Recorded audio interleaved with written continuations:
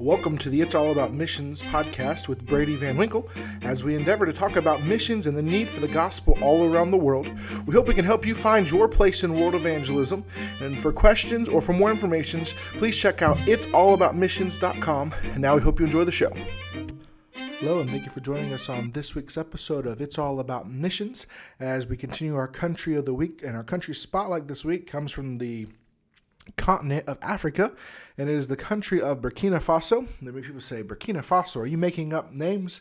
Some people know this country. It's a West African country, but it's a country that's in great need of the gospel. Burkina Faso there in West Africa, and it is a country that has a population of around 20 million, but what I find very interesting, and some of our friends that work there that have been working there for many years told us one of the interesting facts is over 50% of the population there are young people, are under the age of like 18, 19, 20. And so it's a very young population, which means that population is growing quickly. And within the next 10 to 20 years, that population is going to explode and going to be even more people. But it's 20 million people. The capital city is, I love saying this, don't even try to spell it, it's very difficult. The capital city is Ouagadougou. Ouagadougou is the capital city. I know it's fun to say. You can try to say it. I'm sure several of you, if you're listening, might even be trying to say it yourself. Ouagadougou is the capital city. It's also the largest city of population, around 2 or so million people, right around that. 2 million plus people. But it's the only city there that is over 1 million, but there are other cities that are at 500,000 or 750,000. That's growing quickly. Second largest city is Bobo, is for short. I'm not even going to try or attempt to pronounce the full name. It's a really long name. It's another city that's needing the gospel. But there's a great need for the gospel in the country of Burkina Faso. You may have kept up recently in news and sometimes heard some of the things going on there. There have been terrorist attacks recently. There's some bombings, some killings and different stuff of Christians and stuff like that. And, there's a need for the gospel there. There's an openness there, though. It's an easily open access country, and it's a Muslim majority country. Around 60% of the population is Muslim. 20% would be considered Christian. Again, I'm putting that in quotation. That would be Catholicism, Protestant, anything you would consider Christian, and lumping what we would consider true Christianity in on that. A very small percentage would be even true born-again Christians. And there's about 15% or so that would be tribal religions, all kinds of different religions out in the villages and stuff like that they would have different witchcraft and sorcery and different stuff involved in all that. And it's sad to say, but most of the people of Burkina Faso have never heard the gospel.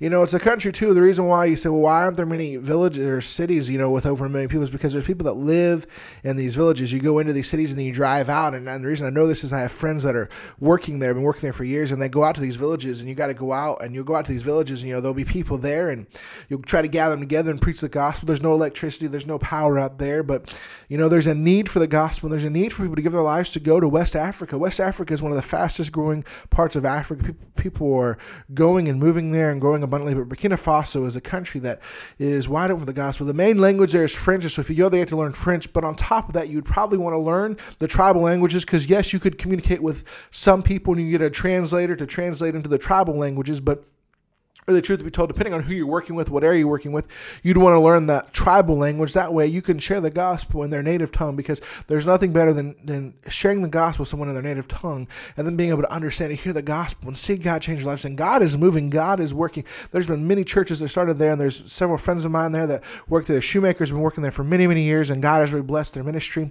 The Rishals, they just arrived back there, and they're actually in the near future going to be going to the city of Bobo and working there to plant churches. They were in Ouagadougou, and it's exciting to see how God has been working there, and exciting to see how God's going to work in their lives as they move to a new city. And then the Brown family that is there, the Dallas Brown family is there. They've been there for a little bit now.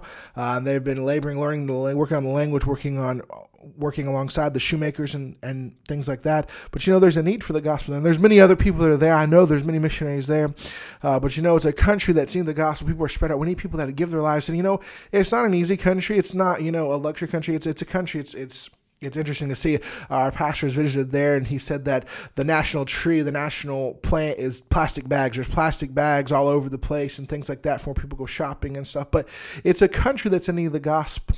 And we need to pray for the country of Burkina Faso. There's a lot of things going on. There's a lot of difficulties and trials and tests been going on there. But, there's a lot of open doors. And we need to pray that God will raise up some laborers, that God will send some more people to give their lives and say, I'll go to West Africa, I'll go to Burkina Faso and reach those people with the gospel. The Muslims there, they weren't originally a large Muslim country. What they did is they sent people in there and they began to build mosques. They began to work with people. But you know what? We can send missionaries. We can send people to take the gospel there, and God can work in a great way in Burkina Faso. But you know what?